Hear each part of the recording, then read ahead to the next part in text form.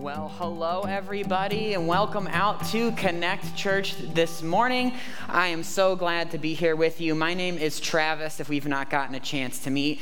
I am the youth and next gen pastor here, and I'd love to meet you after if we've not had the chance to do that yet. A couple of things about me as we're kind of getting started here is I do have an awesome wife. We've been married for about 6 years now. Her name is Ashley. And I also have, thank you. And we also have a 5-month-old son who is the cutest boy in the entire world. His name is Thomas, and I love him a whole lot. And many of you have probably met him because I get it. He's just the cutest. But a couple of things about me personally. If you don't know me, but if you do come to know me pretty quick, you'll find out that I'm a big nerd about like all things. And so I'm a big nerd about coffee, about Marvel Comics, Lord of the Rings, Star Wars, the whole shebang.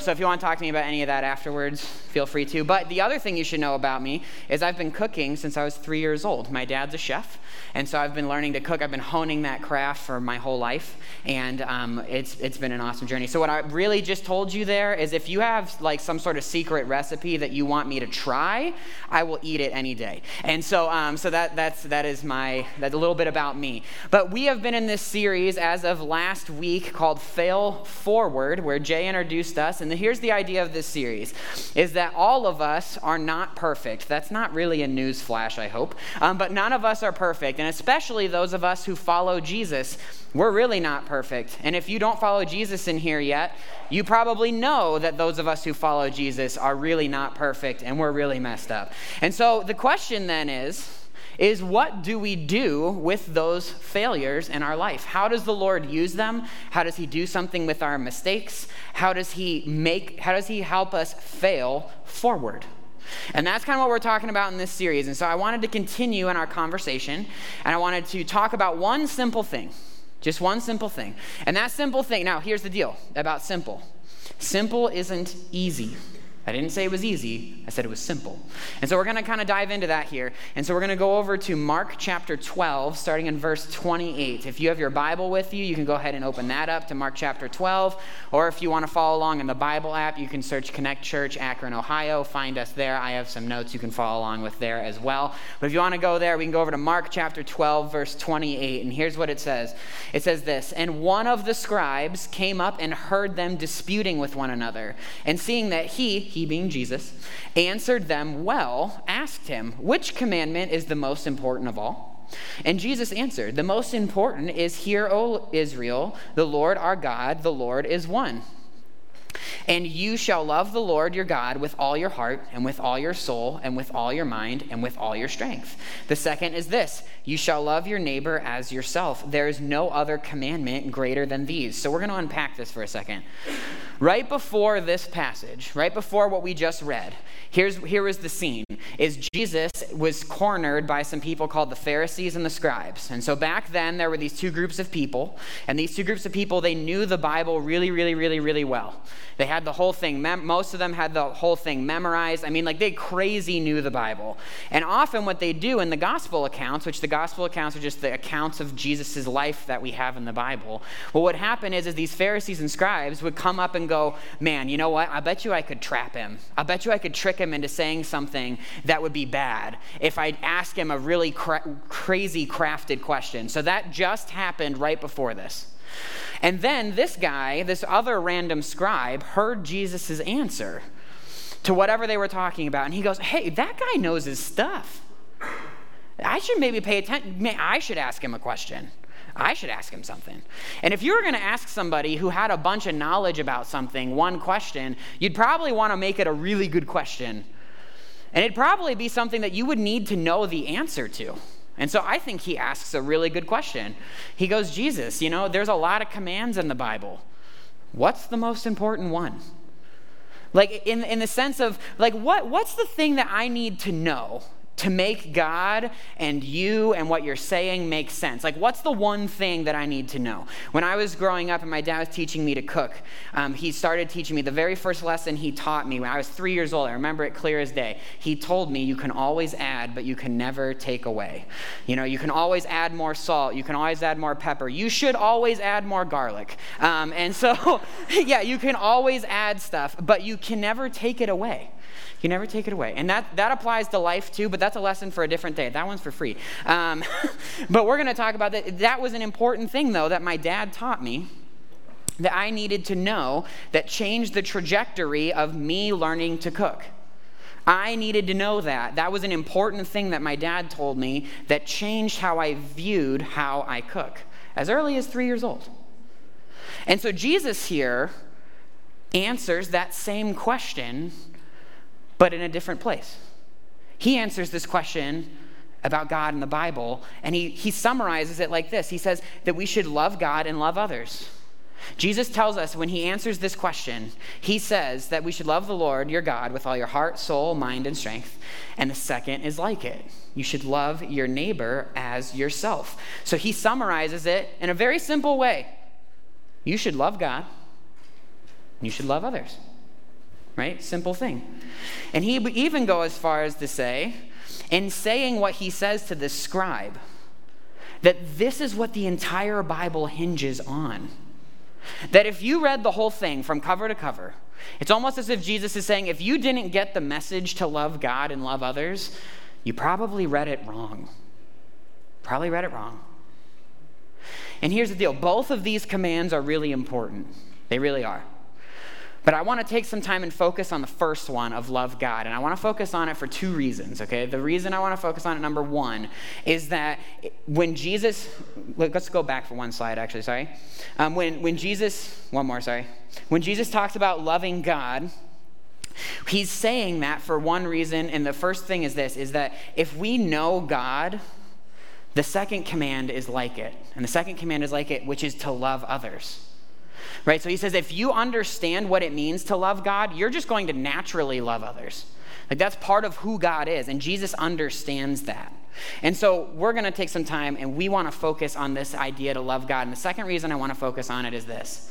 Second reason I want to focus on it is because I think we drastically misunderstand what it means to actually love God like Jesus is asking of us. I think we drastically misunderstand what that means. And I know this because I misunderstood it when I was already following Jesus for 7 years. What we're about to talk about didn't make sense to me for 7 years of me following God. 7 years. I had a relationship with Jesus. This didn't make sense. So we're going to unpack this. We're going to look into this, okay? And so I think in order to fully understand this, we need to go back to one important thing. And that important thing is we need to go back to salvation. What is that? What is our salvation actually for? Why do we need it? What does it mean to follow Jesus? What does it mean that he died and rose again on the cross for us? Right? And so I came across this chart a while back in a book. This is not my own work. I just think it's great, and I'm going to share it with you. So here's how the chart looks at the start, right? We've got a blank chart. We'll fill this in as we go. So think about this way. Right here, you start off your life. You're born. You're walking around. You're not walking. You're a little baby, right? So you're like, you kind of are going along. And think about your life going this way, toward this direction, right? As you go on in time, you're going towards something. And maybe, you have some kids in here. You maybe have some good breakups, some bad breakups. You have the jobs, the promotions, the life, the kid, whatever, right? I don't know your life. And so somewhere along the way, something happens. And something happens here at this dot. And that something is you come to know who Jesus is. That you come to follow Jesus. And your life changes. Your life changes in two very big ways, and we'll talk about those in just a moment, okay? But here's the deal. Your life changes when you come to follow Jesus. At some point in your life, you looked around, maybe you looked inwardly, you looked outwardly, you saw that, I've done some things really wrong. I've seen some things that are really wrong. Some bad things have happened to me. I have felt the weight and the muck and the mire and the darkness of the world, and it's holding me down. And I can't do anything about it. No matter what I've done, I can't seem to get this darkness, this grime off of me. And I would categorize all of that as sin. Categorize all of that as sin. And so when we feel the weight of sin, we start to look for something. And so this dot, right, when we come to know who Jesus is we realize that Jesus came to do something about our sin. That through his death, burial, and resurrection, he comes and he kills sin forever, gives us a new life, a new hope, and a new community. And that he gives you all of that because he loves you out of grace and love. And that's incredible. So your life changes. But what does it change to? We're going to talk about that. I think when this change happens, two big things happen. The first one is this, is that we come to know and have an awareness of God's holiness or his goodness. It's the first thing we come to know. What do I mean by this? Holiness, goodness, for the purpose of today, is talking about how God is such another thing. He is so infinitely good, so infinitely better than us, that we can't even come close to touching where God is. That God is incredible, and that he's so holy, he's so good. There's nothing I can do to reach it. The book of Isaiah puts it this way. The prophet Isaiah puts it this way. In the form of a poem, God talks to Isaiah, and he says this. For my thoughts are not your thoughts.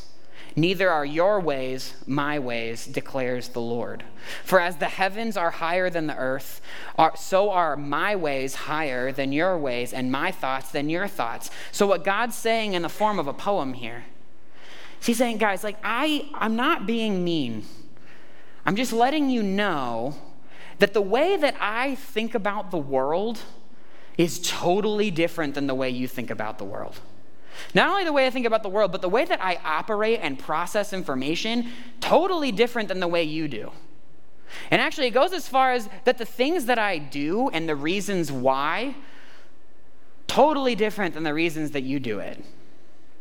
Completely different. Like, they're so infinitely higher, they're so infinitely better than the way that you do things that you can't really touch it. And you can't really even fathom it. So that's what God's saying here. We're going to go back to the chart. So we have this growing awareness of God's goodness and his holiness. What's this bottom line? The bottom line is that we have an awareness of our sinfulness. We have an awareness of our sinfulness. So in contrast, right, we have this God his thoughts aren't even the way that we think. The things that he does aren't even the things that we do. And in comparison, we come to know that we're deeply broken. That there's something wrong with me. There's something wrong with the way that I do things. There's something profoundly broken in how I walk around in the world. Paul puts it like this in the book of Romans. He says, as it is written, no, none is righteous. No, not one. No one understands, no one seeks for God. All have turned aside, together they have become worthless. No one does good, not even one. Their throat is an open grave. They use their tongues to deceive. The venom of asps is under their lips. Their mouth is full of curses and bitterness, and their feet are swift to shed blood. In their paths are ruin and misery, and the way of peace they have not known. There is no fear of God before their eyes. Sin is weighty. That at some point when we know that we're sinful, we only know ruin and misery. That we don't even know how to walk in the way of peace because of what sin has done to us. And so we go back to the chart. We have this awareness when we come to follow Jesus. What happens is we know that these two things are true at the same time for the first time, and we have a problem because there's a gap between here and there. There's significant gaps that I've symbolized with these red lines. But we have a gap here between our sinfulness and God's holiness. And when you first start to follow Jesus, you only understand that gap is so big. You only understand that it's so big. But as you continue to follow Jesus and grow that relationship, you start to notice that gap gets bigger. And then you start to notice that, oh man, the gap's even bigger than I thought. oh, wait, it's even bigger and bigger and bigger and bigger. And so as we go on in our life, that gap becomes a bigger deal. And so that then is the question, is how do we fill the gap? We fill it with the cross, with Jesus. So Jesus is the one who actually bridges the gap between our sinfulness and God's holiness. He makes a way through his death, burial, resurrection to give us a relationship with God. He makes a way for us to have that relationship, to love him, and have eternal life that starts right now. And as you can see, if we know and we're moving along that our life is that there's a bigger and bigger gap, that as we move on with our relationship with Jesus, he's going to become a bigger and bigger deal. And the cross is going to become more and more and more significant over time in our life.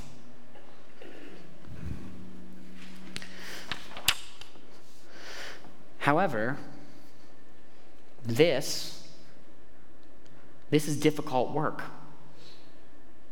I want to be really clear, too, that when I say that these two things are growing infinitely, when I say the awareness is the key word here. Like, God's not getting more holy over time. I'm not getting more sinful over time or less sinful. No, it's awareness. We're infinitely sinful and God's infinitely good. That just is. So when we see this gap, we see this cross, the question is, how do we grow in our awareness of both of these things?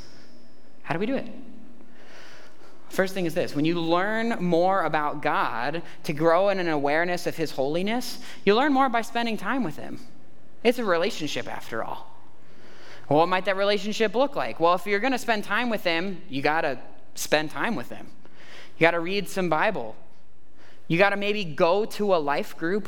And in that life group, don't just be a passive participant. You got to come and wrestle with the hard questions. There's some hard questions in the Bible, things that need answers, things that need discussed, things that we have to talk about. Maybe it's going to one of those groups and discussing that and actually engaging and wrestling with the Bible. Maybe it's serving. Maybe it's coming and holding a door. Maybe it's pointing a camera. Maybe it's helping run the slides. I don't know. There's all sorts of ways to serve. Maybe it's making your neighbor a meal.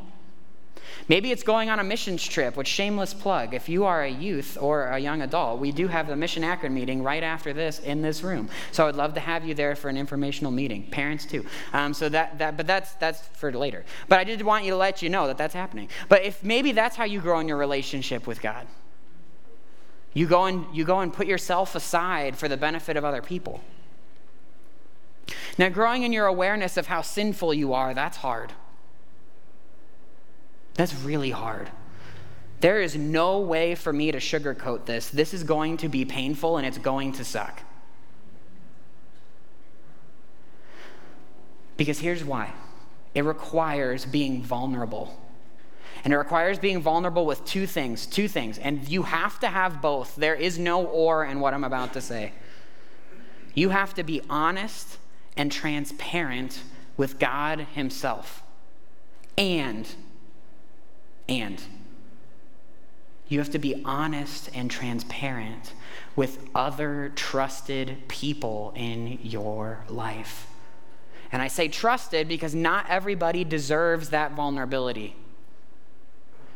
But you have to have that. You have to have that vulnerability with God, and you have to have that vulnerability with other trusted people. And then you have to do the hard thing, and you have to look at that other trusted person, and you have to ask them to point out where you're broken. And you don't get the opportunity to defend yourself. You just have to listen. You have to allow them, give them full access to pointing out your own faults. And that's hard. And that's painful. But it is oh so helpful. But look, what I have right here on this chart, I stand by it. I think it's super helpful. This isn't a perfect scenario in a perfect world where everything is just rainbows and butterflies and your life looks like you can just plot it out so easily, and that when you're walking around and you're growing in your relationship with Jesus, that it just infinitely gets bigger and he becomes a bigger and bigger part of your life. And I would love to tell you that life works out exactly like this, but it doesn't. Because here's the deal. We get in our own way and we fail, and we fail really hard. And ultimately what we do is we shrink the cross. We shrink the cross. And so instead of the cross becoming bigger over time, we put these blocks in the way, symbolized by these wonderful blue triangles. And so we put these blocks in the way. That instead of the cross and instead of our relationship with Jesus becoming bigger and bigger, we make him a lesser deal than he actually is. How do we do that? How do we do that? We do that generally in two different ways. There's plenty of other ways, but here's two ways that I see that are the most common, are performing and pretending, and these are intentionally placed here where they are. Let's start with pretending. Pretending happens when I justify my own actions. When I try to make myself not seem as bad as I actually am. When I try to make my sin out to be not as bad as it actually is. And it sounds like this. Here's how pretending sounds.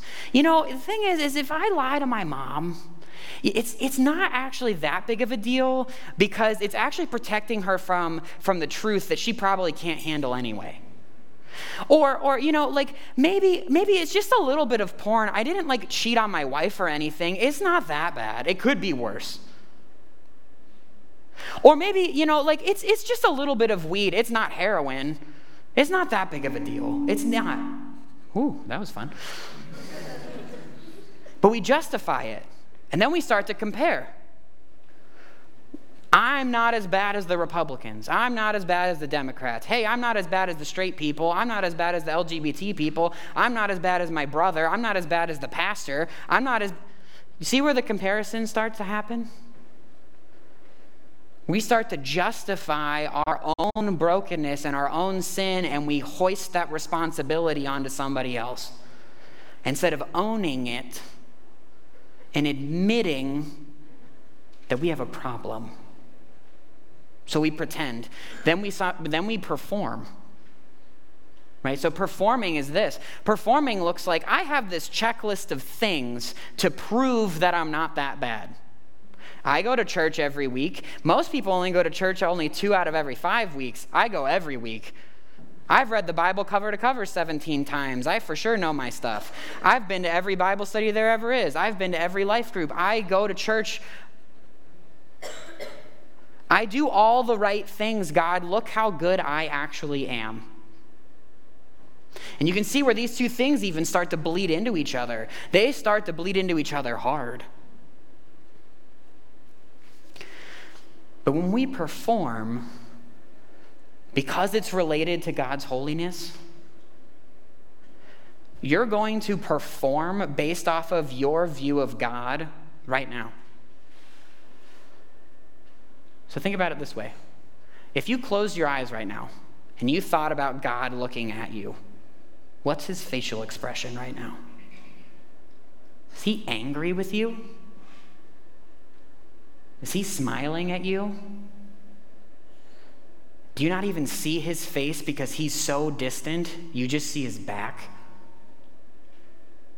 Is he like every good mom? He's not mad, he's just a little disappointed. What is his facial expression toward you? Depending on the answer to that, you are going to perform in different ways because you're trying to impress that God. So everything I just talked about, everything we just discussed, it's very up here, very conceptual. And maybe you've been able to connect the dots in your own life in some ways, right? But I want to put some skin on this. I'll put some skin on this from my own life. So I'm going to be real vulnerable with you guys real fast, okay? So here's how this looked in my life. In my past, I had a crippling addiction to pornography, to porn. That was my life. And statistically, most of you in here also have that problem. So I have that problem. I did. And porn, here's the thing, is incredibly destructive. I don't even have to say that sentence out loud, though, because all of you know that. And the reason I know that you know that is because I knew that when I was in the middle of it. When I was in the middle of my addiction, I'm like, I know this is destroying how I view people. I know this is destroying my ability to be vulnerable with other people. I know this is destroying all sorts of things. I was watching it happen. I just couldn't stop.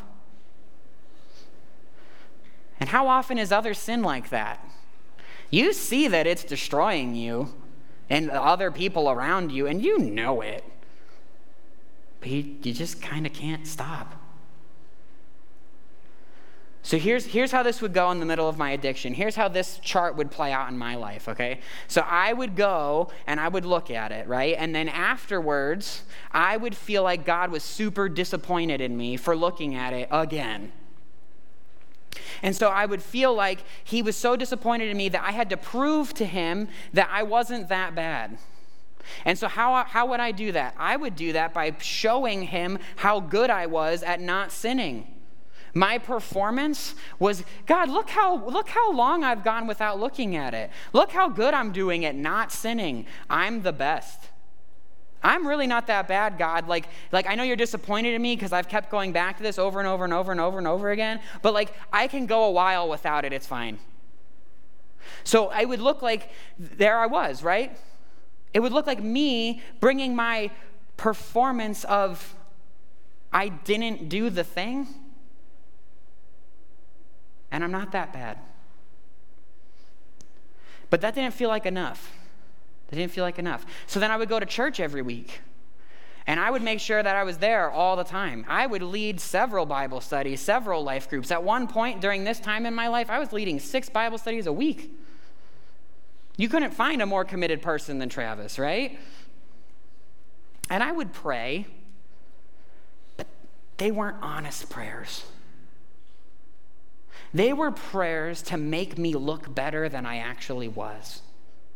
They were prayers that were totally based off of me looking good, not actually being vulnerable with my God who cares about me. But then that's where pretending started to creep in.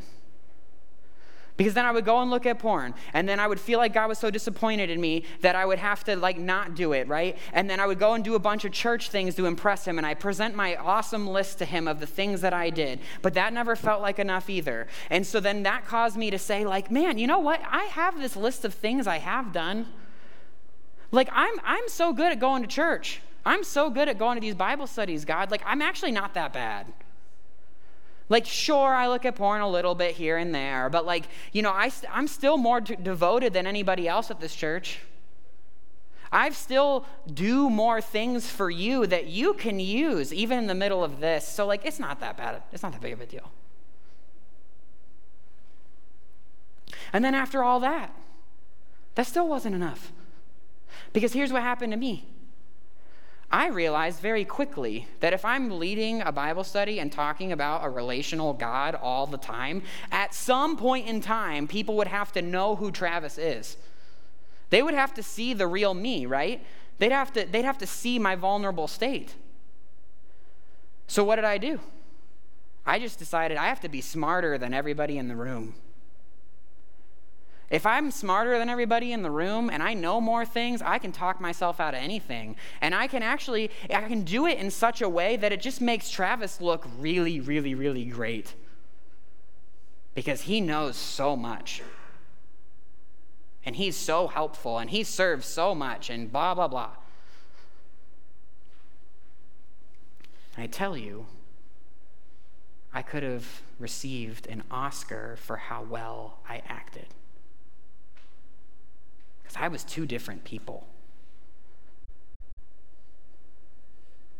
So here's the question. How did that Travis change? What changed?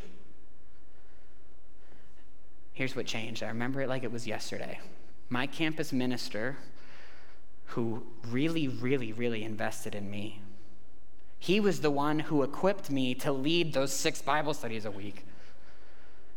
he realized that something wasn't right with Travis, with me. And he knew I couldn't get out of it alone. And so he goes, hey man, I'm speaking somewhere across the state.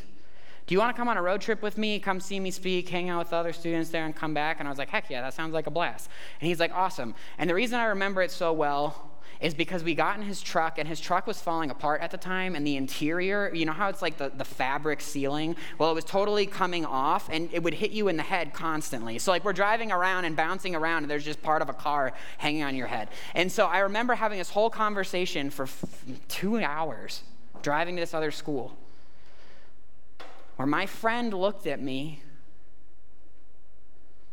and he said, Travis, I think that you have shrunk Jesus almost entirely out of your life. And you know what else I think, Travis? I said, what? He said, I think that you're living for a God who's so disappointed in you that he doesn't even care anymore. And it's killing you. And it's killing you. So in that moment of incredible vulnerability, spurred on by a friend who loved me more than I deserve, he looked at me and he helped me realize that God is so good that I could never climb the mountain to get to him. I could never make it. And he helped me realize that it was Jesus who looked at me failing on the mountain, who had been really good at climbing for a really long time, but was tired and bloody and worn out and just couldn't keep going. And Jesus looked at that guy suffering, and he came out of heaven for me, for you. He came down to get you, and it wasn't like a disappointed come down to get you. It wasn't like geez, Travis messed up again and he fell down the cliff, let's go get him. It wasn't any of that. He did it because he loves me. He loved me too much to let me keep being separated from him. And I want that for you. I wish I knew this sooner than I did. It would have saved me years of pain. It would have saved me years of time where I had to rebuild trust with people that I thought I already had trust with.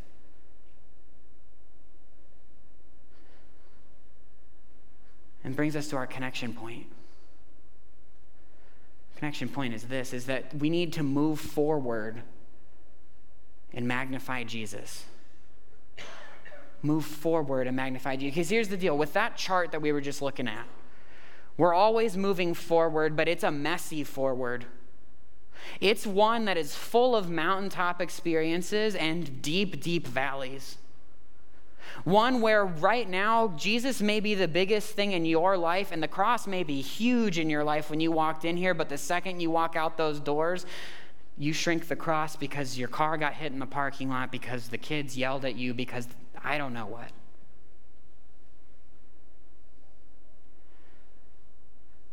But we move forward.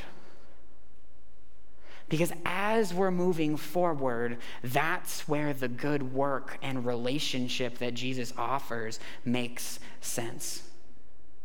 That he uses all of those mistakes, all of those mountains, all of those valleys, all the times where the cross is huge, all the times where the cross is small, to make us better, to show us love, to show us healing. So that kind of leaves us with two different people in this room right now. I want to talk to each of you. First one is this, is maybe you're sitting here and this all clicked for you for the first time. Maybe you have now seen the profound gap between God's goodness and your sinfulness for the very first time, that you understand that I've done some things, I've seen some things have been done to me that have destroyed me. And I need help. I need that relationship with Jesus. And maybe that's you and that's clicking for the first time right now. I want you to know that he offers you a new life. He offers you a new hope. He offers you a new community. He offers you rest and peace and healing that you can never imagine. You should let him. You should enter that relationship with him because it's the best thing you'll ever do. And then there's some of us in here. There's some of us in here who have followed Jesus for a really long time, maybe even just a short amount of time, but you followed him. You would consider yourself a Christ follower. But you've shrunk the cross, man. You've shrunk the cross, and Jesus is barely part of you don't even have a relationship with him anymore. That your relationship with Jesus is just a checkbox on your phone. That you check off every week to prove that you're the good Christian person.